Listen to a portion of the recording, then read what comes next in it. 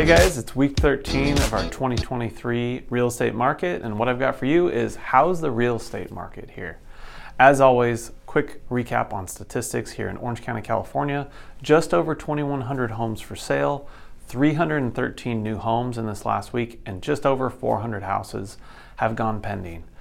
On the interest rate side of things, they're holding firm, and what I mean by that is we're hovering right around 6%.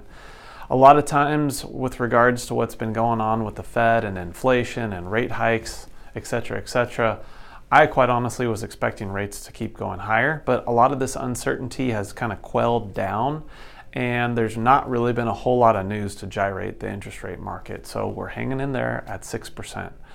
This is good news for home sellers, of course, because the lower the interest rates are, the better affordability is for buyers and the more they can pay with a lower down payment, and that creates more demand. What we haven't seen yet is we're now getting into April, and really the three busiest months that we've seen historically, statistically, are March, April, and May. And we're not seeing that huge influx of new homes coming on the market just like we're used to seeing in the past however many years. And one of the things that I believe that is caused by is, well, so many of us are locked into that sub 3% or around 3% interest rate. In order to sell and then buy, not only do they have to go through the whole hassle of that whole entire process, but now they're going to be getting a new loan and a new rate at a significantly higher interest rate. And that, I believe, is kind of, again, quelling that demand or the desire to move. So this will be an interesting thing to kind of keep tabs on moving throughout the rest of the year and years to come, of course. But in the meantime, what I want to keep an eye on is, again, what is the Fed going to do or keep doing with regards to these interest rates and inflation?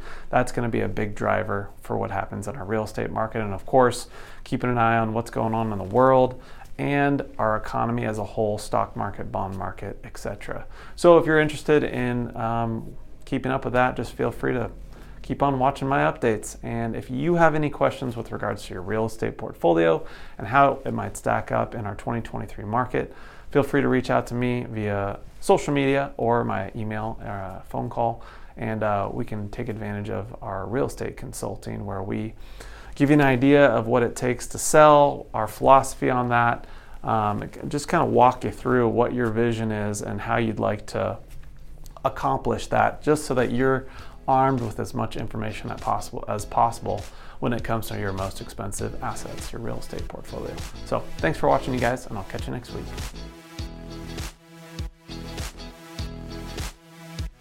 Hey guys, thanks again for watching this week's episode of OC Realty Talk. If you gained any value from this video, we'd really appreciate it if you liked, subscribed, and followed us on all our social media platforms.